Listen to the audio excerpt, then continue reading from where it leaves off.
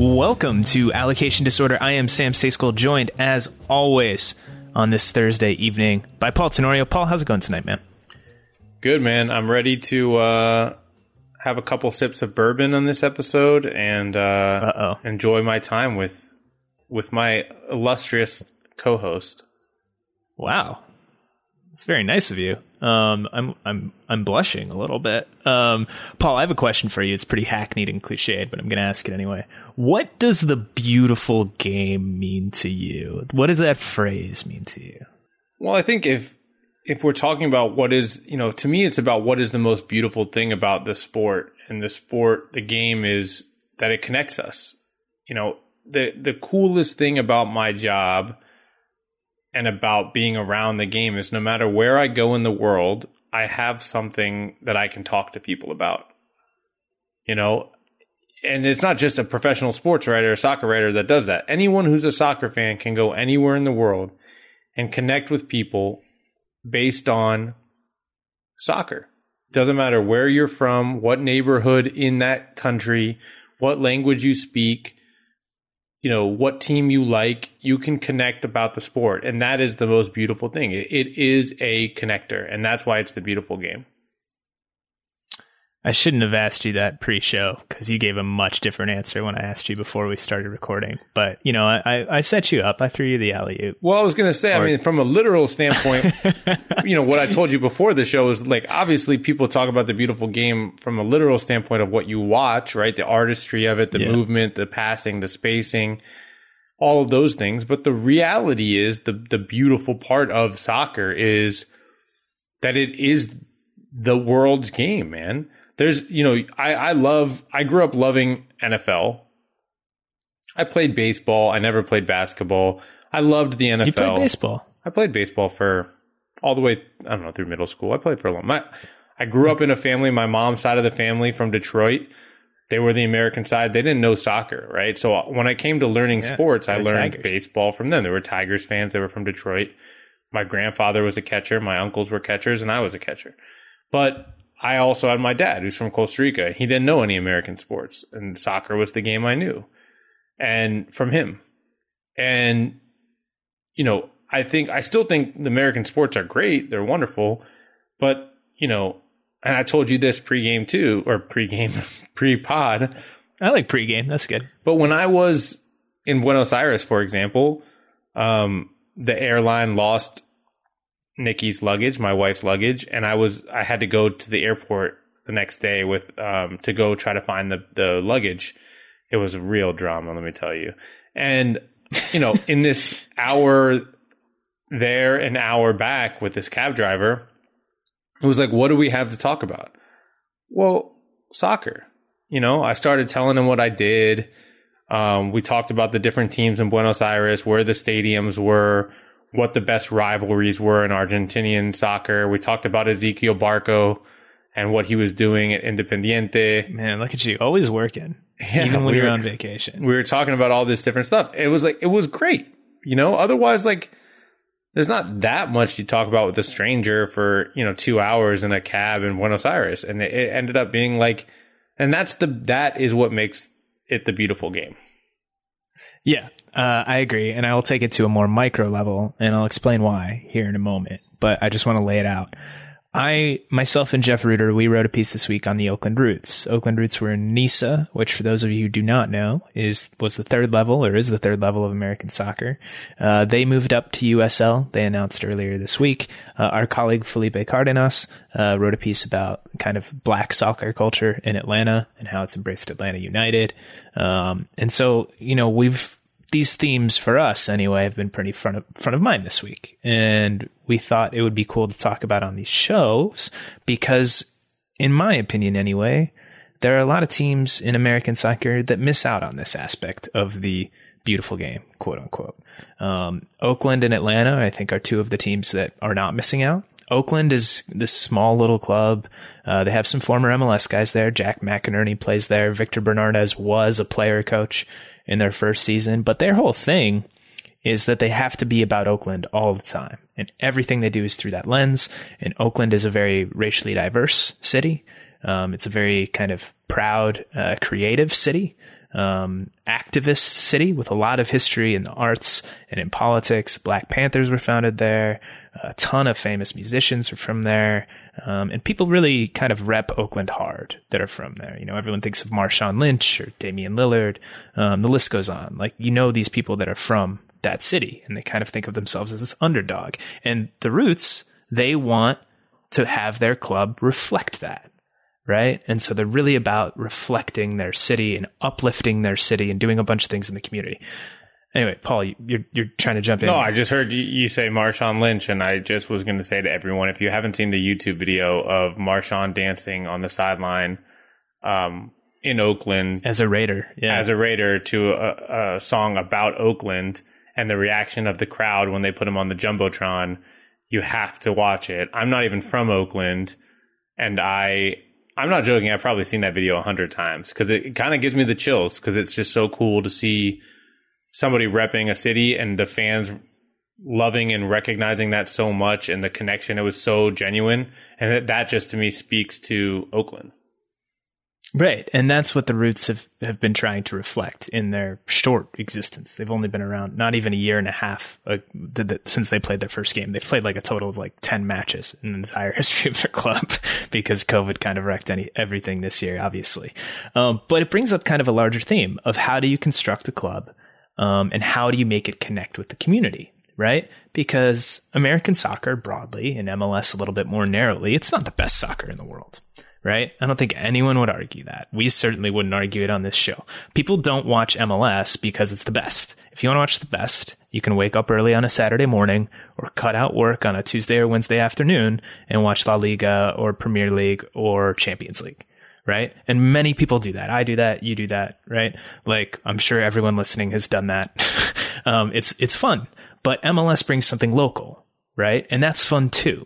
But American soccer fans, they're smart. They're not stupid, right? We consume the sport just as much, if not more than many countries around the world, right? We have more access to the Premier League games than they do in England here, which is kind of wild. I find in my experience that a lot of people here are interested in MLS, but they're sort of put off or maybe kept away or not drawn in because MLS teams, well, maybe the soccer's not great, sure. But more importantly, they don't really reflect the community, right? And so Atlanta, as Felipe kind of outlined in his piece, they have done that. They've made a conscious effort to do that. LAFC has made a conscious effort to do that and connect with the Latino community in Los Angeles. Atlanta's made a conscious effort to connect with the Black community in Atlanta, which is, I think, more than 50% of the city, population-wise. Very few MLS teams have made those efforts. And that to me is an interesting thing. Paul, just taking a little bit of a step back here, you know, I mentioned Atlanta, I mentioned LAFC, obviously Oakland, but what to you does connecting with the community look like from the perspective of a professional soccer team, or not even pro soccer, any team? Yeah, that's a good question. And I think it's hard to define it. It's hard to put just like to say this is what it looks like because it looks different for every community because all of these cities are different. But what you want to see is a genuine representation of what that city's about. So I'll pick two more clubs in MLS and show you how different that can look, right? You have Minnesota United and Orlando City. Their fan bases are so distinctly different. The vibe in those stadiums is so different. The ethos of those clubs are totally different. And yet they both very well represent, I think, or pretty well represent their communities. They have strong fan support. They have things that are identifiable to the club. They have people who wear their gear around town. You know, they have become a part of the city. And that to me is the big part, right? Like, if you can't become kind of ingrained in the culture of the city, not just that the city is a part of you when fans show up to your stadium, but that you are a part of the city outside of that stadium, then you're failing in what we're talking about now. So I lived in Orlando. I was there when Orlando City came up through the USL. Hold up. You lived in Orlando? Yeah. Okay. Yes, I did. Actually, yes, I did. I did live there for a year. Your hometown. And then I went and I lived in Winter Park for 3 years and whatever. Anyways, All right, we don't need your whole life story. Doesn't matter. The point is that team came about in a really genuine fashion through the USL, the fan support that was there. But when they launched with the Fill the Bowl campaign, the way that they invigorated the actual community, the city, was incredible. It was the only place in Major League Soccer that I had been. The only place. And I had been to Portland. I grew up in DC. I was there, Bar Brava in the early days. I saw all of that. Where when I walked through the city on a game day, through a downtown, it was obvious that Orlando City was playing a home game. That is different in Major League Soccer, right? That it was so Hugely. much a part of the city that all of the restaurants had posters and flags and jerseys. The waiters were wearing jerseys. They all had drink deals for Orlando City. They were all talking about the game. People knew that there was a game. I live in Chicago now. You can walk through any neighborhood in Chicago on a game day and you have no clue that the Chicago Fire are playing. None. It's harder to do that in Chicago than it is Orlando just because of the size of the city. I get that. But there's not even a blip. You can be in a soccer bar in Chicago on a Saturday morning watching Premier League and there might be 2 people there that know that the Fire were playing that day. And so that to me is really defining. And I felt the same way when I went to Minnesota. I've gone to Minnesota for Minnesota United games. I've gone for U.S. national team games. And I've seen that similar interaction between the city itself and the club. And so that I think is what it looks like. It's that the team is a part of the city as much as you feel the vibe of the city when you're around the team. 100%. And I found this quote in Felipe's article about Atlanta and about the culture going on there. And it was from this guy who started one of the supporter clubs called Footy Mob. And he said, every stadium should look, feel, and sound different. I don't know if it's arrogant of us to have thought so, but Atlanta Stadium should sound like Atlanta. It should look like Atlanta. It should reflect those things in ways big and small that are obvious so that a blind person knows I'm in Mercedes-Benz Stadium. And that to me kind of sums it up perfectly, right? It should look, feel, and sound distinct, right? And so for me, that kind of goes to another quote, and not to get too much Sam reads out loud on a podcast, but I'll read this one too. And this is from Oakland Roots, from one of their co-founders and their chief marketing guy, Edris Argondawal. And, I had asked him, they were meeting with community members before they ever launched, years before they ever launched. And so I asked him, all right, well, what were you guys talking about? And he said, it's called being an anthropologist. When you're building a community asset, you can't force the objective of a brand onto the people. That's just not how blank works. So they assembled this community advisory board, and he talks about needing to nod to the originals in Oakland, and you have to know where you come from, right? And so for me, that's so key, right? You have to know where you come from, and you have to know who the people are that want to be with you, right? That want to come along for the ride. And I feel like in MLS, so often those people are ignored, right? And Atlanta is a good example of not ignoring those people. LAFC, same thing. Portland, Seattle, same thing, right? And a lot of this, I'll shout out the supporters. A lot of it is due to supporters in those cities, right? They make it in certain ways. The club facilitates, maybe they market, right? They don't ignore, and that's all well and good, but the supporters kind of make it what it is. So that's a really important aspect of this as well. And I think it's really cool when it comes off. And when you see a lot of the success stories off the field in this league, and we've kind of called most of them out at this point. I don't know if I'm missing any off the top of my head. But they really do kind of reflect the city. They know where they came from. When I look at the LAFC's crowd and I see the 3252 supporter section and it's the steep pitch in the stands, that crowd is very heavily Latino, big time. And that's LA, right? And that's a big part of LA. And it gives it this incredible atmosphere, in my opinion, right? When you look at Orlando, it seems like a good mix of people in that crowd, right? Really reflects the city. I see a lot of people, in their supporters section, like just, tank tops, like weird hair. It's like, I'm like, okay, yeah, those people, Central Florida, man, like stand up, like in a good way. I'm not trying to throw shade here, but like Atlanta, same thing. It's a good diverse mix, right? Like it reflects that city, and that's so important. It gives the club, not to steal the Oakland Roots name, but it roots the club in its place, and it gets people to say, okay, this might not be the best soccer in the world. Orlando is a good example of this, right? That team has sucked since they started in MLS. Haven't sucked this year, but they've been terrible for basically their entire tenure, and people still come out. Why?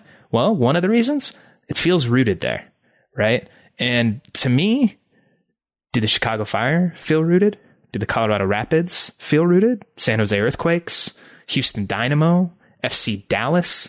Maybe you can say Dallas because they play academy kids, they play local kids, but like off the field, like to me, you could take any of those clubs, drop them in the middle of North Dakota, or, the middle of the desert in New Mexico, or, some farm in Iowa, or a swamp in South Carolina, and there would be no difference, right? They tested that, right? Anthony Precourt basically tested that notion. Like you could pick up the club and move them to another city, and, the club itself wouldn't be different. Now, fans changed that, right, with Save the Crew, but what's being done in Austin is decidedly and markedly different than what they were doing in Columbus.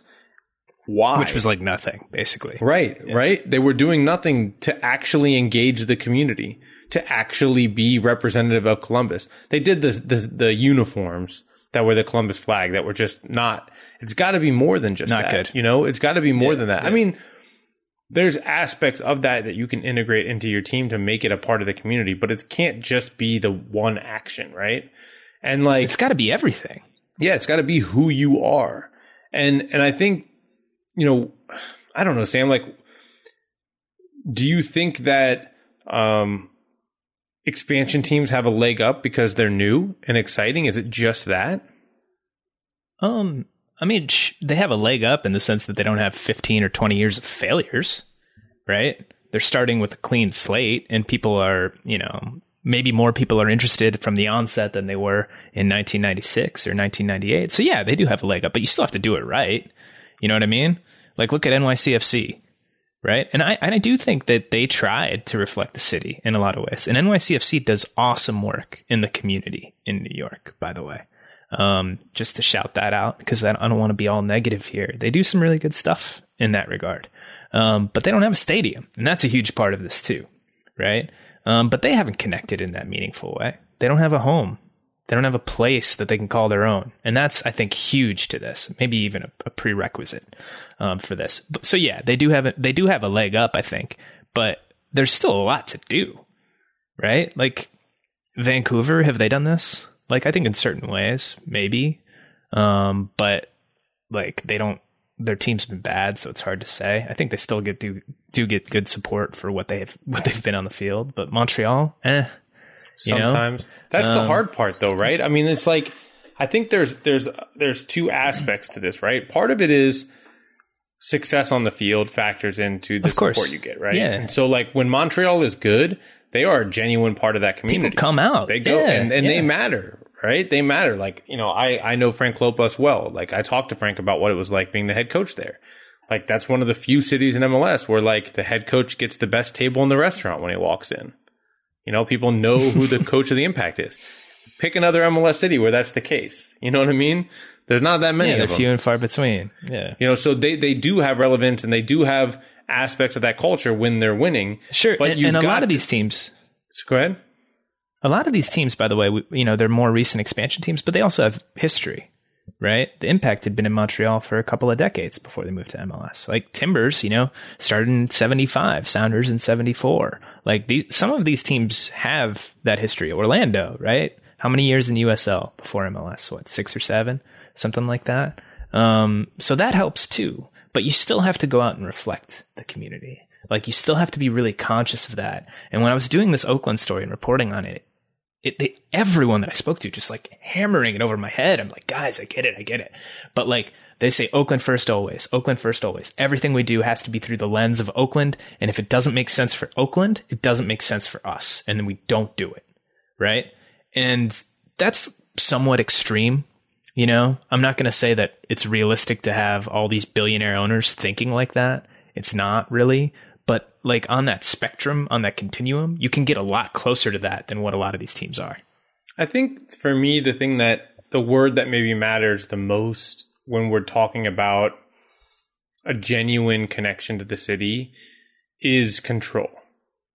I think you alluded to this earlier. When you look at a market like Seattle or Portland, the supporters, and all of the markets we're talking about, the supporters are the ones that drive the culture, right? They drive the connection to the city. They drive the identity of the club.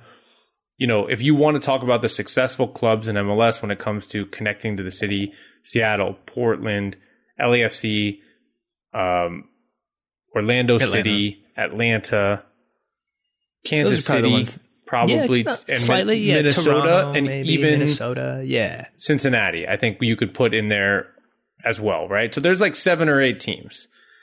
All have strong supporters cultures. And yes, those teams all play up those supporter cultures. They use them in their marketing.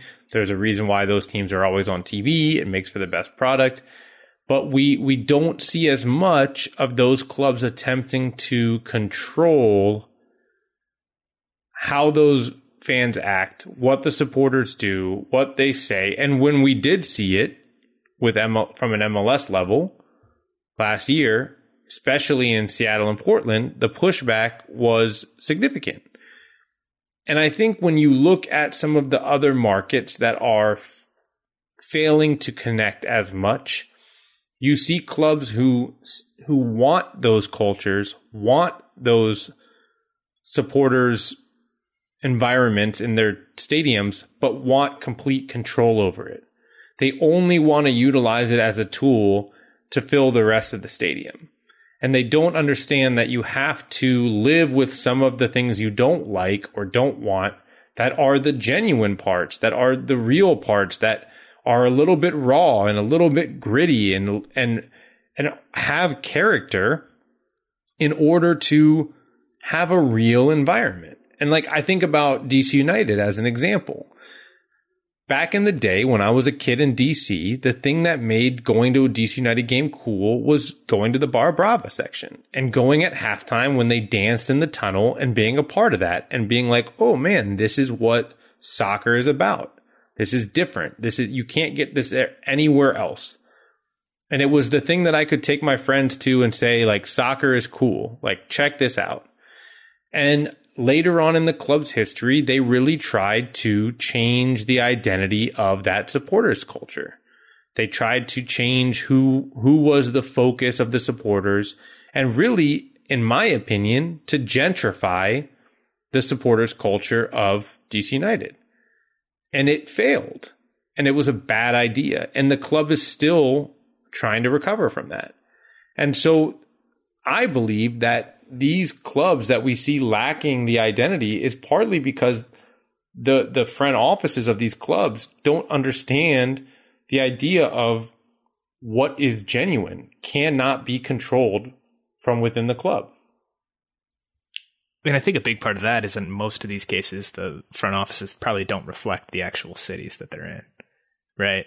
And, you know, there was a report released the other week, the FAIR report about diversity in MLS kind of leadership positions, so coaches, GMs, owners, presidents, and kind of VPs below them. But having worked, you know, in an MLS front office, like there's, you know, granted, it was years ago now, so maybe things have changed in different teams, but there's not a lot of like Latino outreach going on across the league.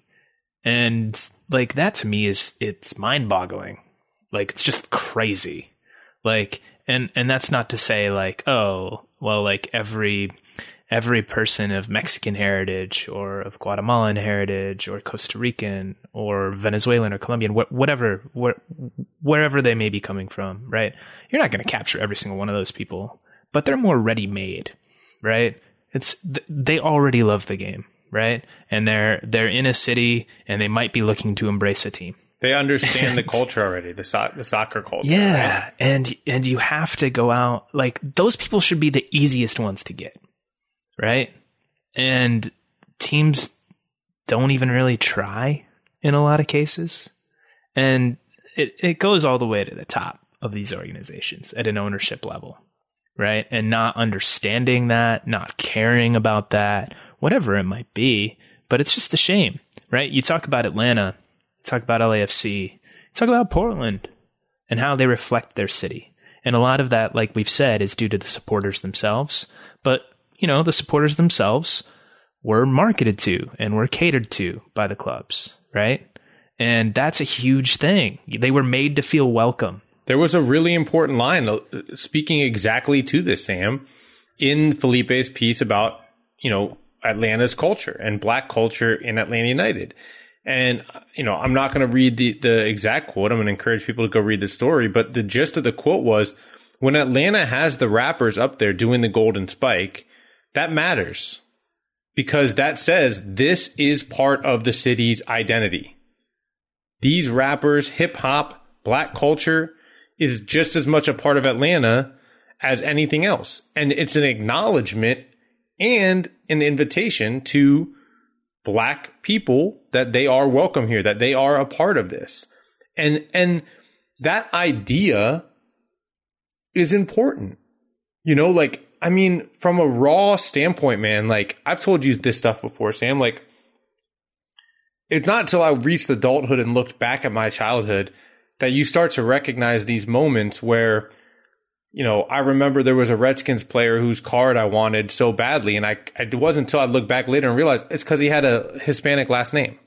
A Washington football team player who had a Hispanic last name. And I was like, man, like, now I realize that, Matt, why I wanted that guy's card so badly, you know, because I identified to him. Or why when I went to my first DC United game and I was in the tunnel and it was all Latinos singing in Spanish, playing Latino music, right, in the tunnel, the same stuff that I was hearing when I went to Costa Rican parties with my mom and my dad on the weekends, you know, and I was like, oh, like, this is something I know. This is something I identify with. I am welcome here. I am a part of this, right?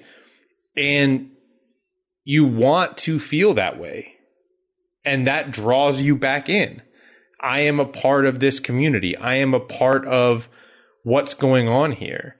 And it has to be, there's a responsibility on these clubs to do those things. And it has to be real. It has to be intentional. And the reality is, for a lot of places, it's not. And it's easy to feel left out, man. Any minority group feels already left out of a lot of things. And you look for the places where you're not. And I think that's something that should be said, especially for markets like Houston and Dallas, where, you know, I think that they've done not a good enough job within fan recruitment. You know, Dallas, I'll say, Houston, which has Hispanic ownership, by the way. Right. One of the few ownership groups in Major League Soccer that's minority led, right? And I think also, like, Dallas has done an amazing job connecting to the Latino community in the sense of what the academy has done, the leadership that they've had in the club and the coaching and technical director roles, right? I am all about what they did there, but they can do more in the community too. They can do more to pull in that demographic, and they should. Hey folks, this is Taylor from the Total Soccer Show, interrupting for just a moment to say that if maybe MLS teams did want to pull in the local community, one way they could do that would be maybe by hiring from the local community. And to do that, they could use LinkedIn, today's sponsor of Allocation Disorder. Small businesses have unique needs, and despite the current uncertainty, one thing that remains unchanged is the importance of having the right people on your team to accurately reflect who your team is supposed to be, which is the thing Paul and Sam are talking about. When your business is ready to make that next hire, LinkedIn Jobs can help you by matching your role with qualified candidates so that you can find the right person quickly. I think the first question should be, do you support naming a team City or FC or United? And if so, then immediately you know they might not be the right candidate for you. LinkedIn is obviously an active community of professionals with more than 690 million members worldwide. That's a lot of members. So when your business is ready to make that next hire, find the right person with LinkedIn Jobs. LinkedIn Jobs screens candidates with the hard and soft skills you are looking for. Again, feels relevant to what Paul and Sam are talking about. You can pay what you want and you can get $50 off your first posting. Just go to linkedin.com/TSS. Again, that's linkedin.com/TSS to get $50 off your first job posting. Terms and conditions do apply. Thank you very much to LinkedIn for sponsoring today's episode of Allocation Disorder. Now back to Paul and Sam. They absolutely, like, that's the other part about this. And this is something that the Roots guys were saying to me. You know, they didn't have billionaire backing. They still don't, right? They have a group of 20 owners now who have plenty of money. But when they started, it was just 2 regular guys that were out there doing this. Right. And so they had to do this. They wanted to, but they had to out of necessity. Because if you're going to get people to come out and watch 4th or 3rd tier American soccer, well, they need to connect to it in a way that doesn't involve just the sport. Right. And they were able to do that. And that's really cool. And when I look around MLS and when I look at their club in a 3rd division playing at a community college football stadium in downtown Oakland with players you've never heard of in a league you've never heard of. And they're getting like a more raucous crowd than across the bay in San Jose. Like, to me, I'm like, where's the disconnect here? This doesn't seem, I don't want to say it doesn't seem that hard, but the concept doesn't seem hard, right? And executing that concept is difficult, right? But it should be the priority for every single club, because if you execute on this concept, you're going to succeed. You're going to make money. Look at LAFC and look at Atlanta. That's what everyone in MLS wants. That's what they want. They want those huge crowds. They want those awesome environments. They want those suites filled. It's good business sense on top of being just like the right thing to do if you're genuinely trying to be a community asset. I have a question for you, Paul. We've talked a lot about the teams that have done a good job of this, and I think that's good, but I do want to call out some of these teams that haven't done a good job of this. We've mentioned a few, right? San Jose, Houston, Dallas. You have any others that stick out to you? Yeah, I mean, I think the Red Bulls, I think, have fallen short of connecting to their community. Mm-hmm. I would say Vancouver. I think in recent years, DC United, I've mentioned them a few times now, but I really, truly believe that they fall short of what they could be. Those are the first clubs that come to mind. Am I missing anyone else? I actually think, by the way, we haven't mentioned the Galaxy. I think within their fan base, they've done a pretty good job of being a genuine part of that community. So I'm not gonna knock them. And then, yeah, Chicago's an obvious one. I feel like I beat up on them all the time. I try not to. It's hard because I live in the community and I see it up close. But like, yeah, I think Chicago has fallen short as well. New England for sure. And a lot of this just really goes to Philly. Yeah, to a degree. I would say Philly's doing a better job of that. I feel like they've found out who they are, right? And like, that's part of this. Part of this takes time, right? So I don't want to be too hard on some of these teams because part of it does take time. But Philly have picked a lane now, right? And they're leaning hard into that lane. And will that work in this way? Maybe it will, maybe it won't. But at least they're trying something. Point back to Pablo's story, though, right? Like, a part of this is also when you receive public funding for stadiums and you're going into these minority communities. When we did the Pablo Maller's story on Chester, Pennsylvania, which is where the Union Stadium is, and it's a very large black community, right? It's heavily percentage wise. I can't talk right now, but most of that town is black people, and the Union got public funding for that stadium, and it came with a lot of promises that largely haven't really been fulfilled. And Sam, you and I did a roundtable with the leaders of the Black Players for Change in MLS. And one of the topics that came up during that call was the fact that a lot of these stadiums that MLS is building are being built in largely minority communities. Orlando, Houston. Yeah. DC United. Yeah. You can go down the list. So what are those clubs doing to actually connect to the communities where they're building their homes? Are they doing enough? Has Orlando City done enough in Paramore? And I think that we need to talk to acknowledge that as well. The part of the reason MLS has permanence is because of these facilities that they're building, many of which are being built with public funding, some of which are not. But whether it's public or privately built, you have a responsibility to the communities where you're building your home, where you're changing the dynamics of what that community looks like. Even if you don't have a stadium, even if you play in Soldier Field or CenturyLink or Mercedes-Benz or wherever else, like a professional sports team, like by definition, especially in soccer, right, where this is the model all over the world, right? We do it differently here in MLS, but the rest of the world, this is the model, is a community asset, or is supposed to be, right? So if you're truly a community asset, well, you need to try and connect yourself to your community, right? And to actually establish those roots and those connections. So I would say, Sam, it is going to be interesting. I would say, I think about kind of some of the ideas we're talking about, a culture and the cities that you're a part of. One thing that always resonates with me is people want to rep where they're from, right? Everyone has that idea of pride. And so to be able to, and I think this is really important in today's sports landscape, certainly with the younger demographics that are so important to all professional sports teams because of the advertising revenue it can drive and all of those things. We're tribal people. Everyone wants to wear the cool gear that reps their city.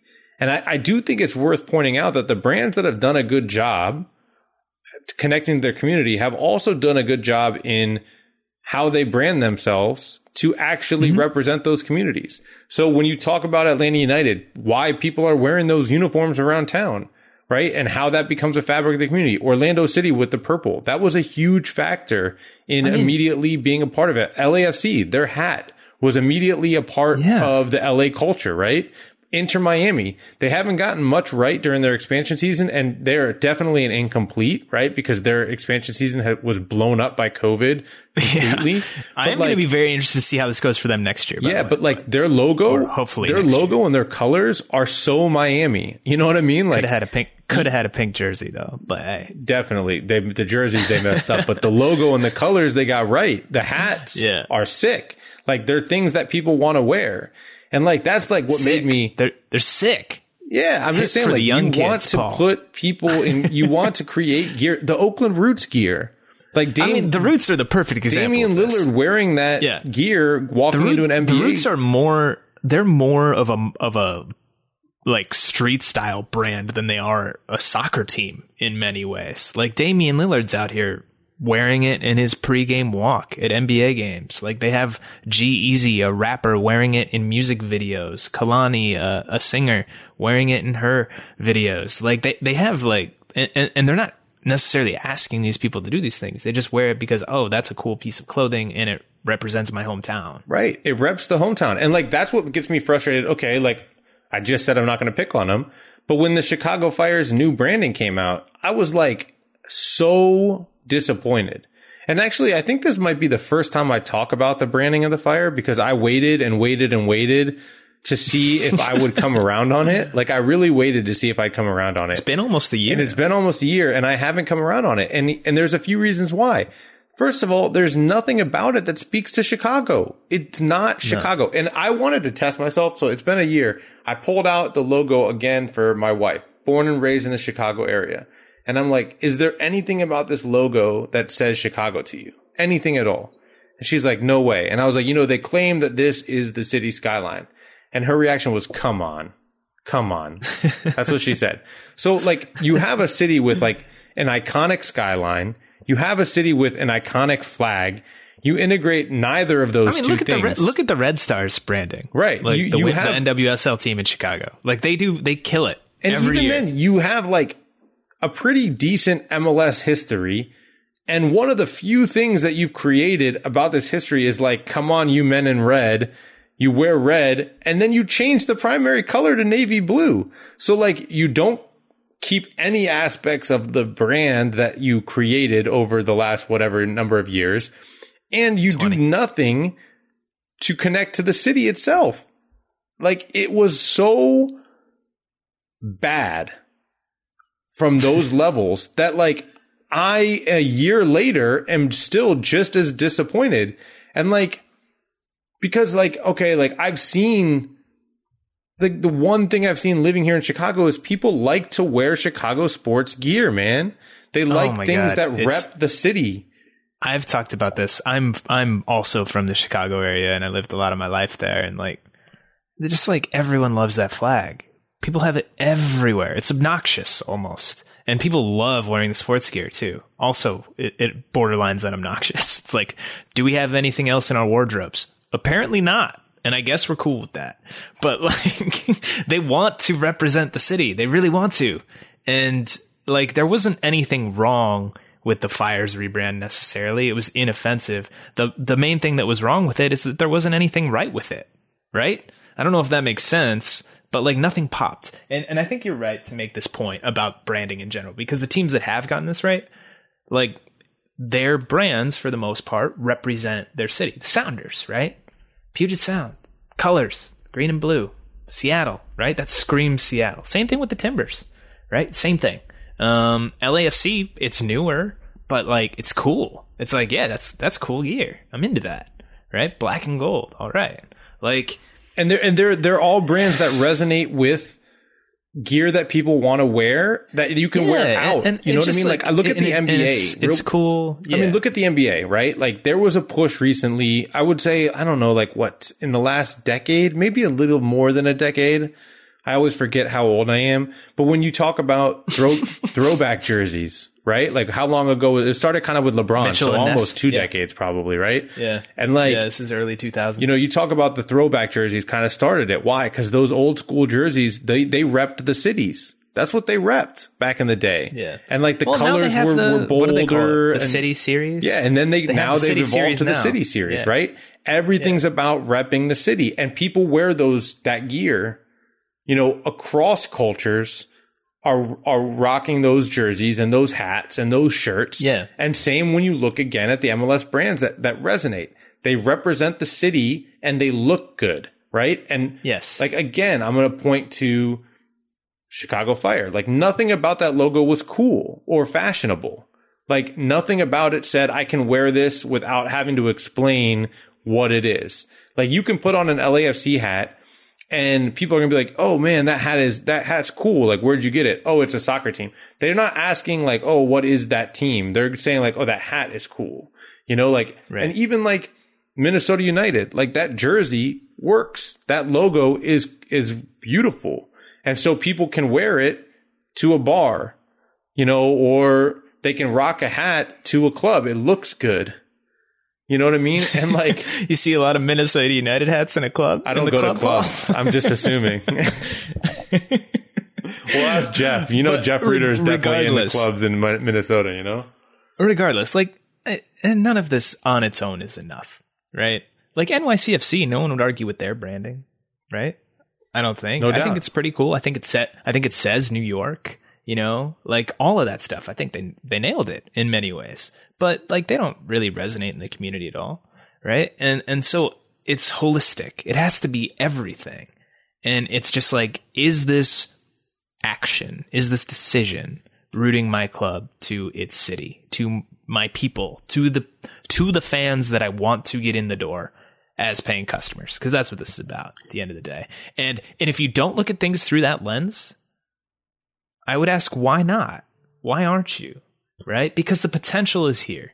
People want to latch on for a lot of different reasons. You know, this is so anecdotal, I almost hesitate to bring it up, but I'm going to bring it up. Like, when I lived in Boston, like a year ago, I was living in Boston, and I played on a men's league team there, and like, you know, very like traditional Euro snob population on this men's league team, right? Everybody's watching the EPL. Like, half the team was from England or Scotland or Ireland. Like, you know, I could barely understand them because they have these thick accents, which are great. And they all were vaguely aware of the Revs, and they all knew who Brad Friedel was, right? And then Brad Friedel got fired, and they would sometimes be like, Sam, what's going on with the refs? And I would be like, oh man, joke, terrible team. Friedel can't get it together, all this stuff. And then they turned it around when Arena came, and they started paying attention because the team's good, but they don't want to go out to Foxborough to watch a game. Like, but the point is, there's this big population of people that are just like, they just want a reason. They're just like, just give me a reason, right, to be hooked in. And MLS teams are not giving them that reason. And that is sad. It's sad for anyone that likes soccer, anyone in this country or in the US or Canada that really likes soccer and that wants it to grow, like you and I do, right? Those people need to be hooked in order for the sport to grow to where we want it to grow here. And the teams are not doing enough. The league's probably not doing enough, or they're not doing the right things. And it's unfortunate. Hopefully, I don't know. Well, actually, let me ask you, what would you like? Give me a couple of things just quickly that like you would do to hook more people in on a broad 30,000 foot level. Oof. Well, first of all, I think accessibility is crucial, right? And accessibility means different things. Obviously, from a pulled back standpoint, if you're talking about a market like New England or Chicago up until recently, accessibility was about where the stadium is, right? We've learned from a lot of these stadiums and a lot of these communities that have done well in MLS that stadiums that are accessible via public transportation, that are near the city centers in cities where that's important, that's not every city, do better. You know, not Houston's an example of where it doesn't do better, but Houston's a more sprawling metropolis, right? They don't really have a thriving downtown area in the same way that it matters in Chicago, for example, or in, you know, Boston, right? So it's not about location all the time, but a lot of times for these cities that are more public transportation based, it is. Like, I do think Chicago Fire have a better chance to be present on a game day just by being in the city itself, right? So that matters, right? And that matters in how you, for a lot of these clubs and how they set up. Like if you look at FC Dallas, Colorado, New England, some of these problem clubs that we're naming, that's been a big factor for them. But presence also matters outside of just your stadium. You know, Chicago Fire getting back on the airwaves while not, you know, on WGN, that matters. And then the next level is, what are you doing with that presentation, right? With being more visible. And to me, that's the most important part. How can you increase your visibility? And there are different ways to do that. You know, there are ways to create more content. There are ways to be more active in the community on social media. There's ways to connect. I think the biggest thing that could be done differently by a lot of MLS clubs is their presence in inner city communities. You know, I look like, for example, like the 100%. Chicago Fire Foundation actually is amazing. They do, and a lot of these clubs have really great work. They do great work. But I think Chicago Fire Soccer can do more in those communities. Like when you back in the day, if you drive to Bridgeview, the number of neighborhoods you're driving through with, you know, I would take the back way because there's always all this traffic on 55. The number of houses I'm driving by just outside of Bridgeview with Mexican flags flying and stuff. And I'm like, man, like what is the Fire doing? If you're not going to be in Chicago, what are you doing to connect to these communities? You know? When I lived in Chicago a few years ago, I lived in a pretty Mexican American area. And there was this artificial turf field that I played at all the time. Pickup games always going, mostly with like high school kids, honestly. And a lot of them Latino. And I didn't even know this until I saw a plaque like probably 6 months after I started playing at this field. And it's the one that, for those of you who are familiar with Chicago, it's on Fullerton in California. It's a great field. You should go check it out. It was built by Manchester City. Like, that's crazy. Like, and I know I think the Fire do stuff like that, so I don't want to like throw them under the bus here. Yeah, but like they've every opened MLS mini team pitches. Every MLS team should be doing stuff like that. Yeah, I mean, look and at NYCFC, by the way, do stuff like that in New York. But So like some are, but like to me, Paul, it just has to be holistic. And like we can talk about these little things and every team can do a million little things more or better or differently. Right. But like to me, it just goes back to a very simple thing. Is the club making their decisions through the lens of, does this connect me to my city? Sam, is this me reflecting my city? Real quick, I want to go back to that. I've gotten in debates with people. Again, I'm going to keep harping on Chicago because I've been here and I was on the sideline for that club on their team broadcast for a couple of years. Sure. And yeah, so you know it. I would have debates with people at the club, and I was talking about like, not making decisions on who to sign based on demographics in the city. And like, I disagree with pretty much any argument you can make for that doesn't matter. Look at the history of the Chicago Fire and it will tell you that it matters, right? In 98, when they had a bunch of people on the team, Polish people and Mexican people on the team over the years since 98, it has been successful. It has resonated in those communities because those communities are such a part of what Chicago is. They have a huge Polish population. They have a huge Mexican population. DC United. Back when I was growing up, why was there such a huge Latino presence? Well, it's one of the biggest Salvadoran communities in the country, and they had Raul Diaz Arce, and he was a star. That mattered. That brought people into the stadium. And it has to hit, right? Because it has to hit. Because the Fire have had some Polish players over the years. They have one now.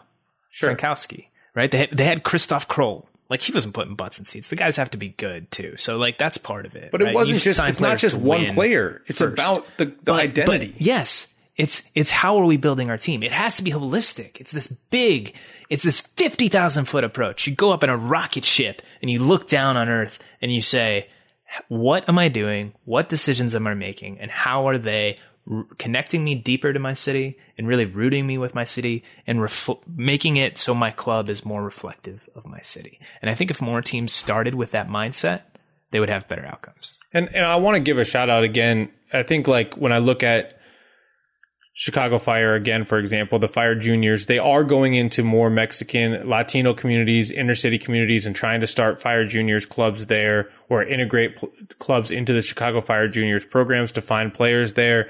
That matters. I've talked to Fire Juniors coaches. A lot of times the best players on the team are coming from the West Side. They're coming from the South, like they're coming from those communities. So the Fire does have a presence, but I think it's important to note, I've always felt, I've gotten in debates with people at US Soccer about this too. Like, it's more than just a scholarship for a kid or 10 scholarship for 10 kids. There has to be, I always have felt like a better program would be funding clubs in those communities, like just straight up funding them, giving them the support they need. And recently we did a story, Jeff Reuter did a story on Minnesota United and the way it's rethinking its community and its academy program. And a big part of that is connecting to these unregistered leagues, these unregistered teams, these immigrant communities in Minneapolis and partnering with them and funding them. They're still independent from Minnesota United, but they're giving them money. They're giving them support. They're partnering with them. They're empowering them. They're scouting them. They're finding kids from those communities. All of those things matter. And those are ways to show that you're present in the community, to connect to those communities and to be around those communities. And that is really critical too. It's more than just what frustrates me is we're talking about all these things and it's hard for us to really know what every club is doing or to know the difficulty of setting up these programs. But what I do want to emphasize, Sam, is neither of us are sitting here being like, oh no, yeah, just rebrand the team, man. Like just change the logo and swap the name out and you're good. You're going to be refreshed. You're going to be a new and cool thing, man. If you just lose the old 96 flag logo for the Revs, man, they're going to be wildly popular. No, it's more than that. Dynamo. You can't just change the Dynamo name and colors and now you're going to be this new fun thing and everyone's going to want to go. No, people aren't stupid. It's got to be more than that. That matters. Yeah, it can't. But it's got to be more than that. Yeah.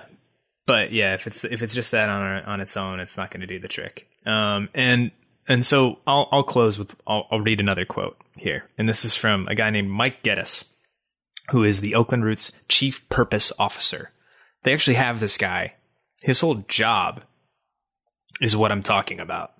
Like, how does this decision reflect Oakland? how are we affecting our city? Are we reflecting our city? Does this make sense to deepen our roots in the community? That's his job, right? And the quote that he gave, and he spoke with Jeff Rueter, he's talking about this club in Lesotho that's like really about this too. And he says, it was reverse engineering the whole concept of football back to something that I believe it should be. A football team comes from the community first, and over time, it can become this commercially successful thing, but the foundations have to be deep.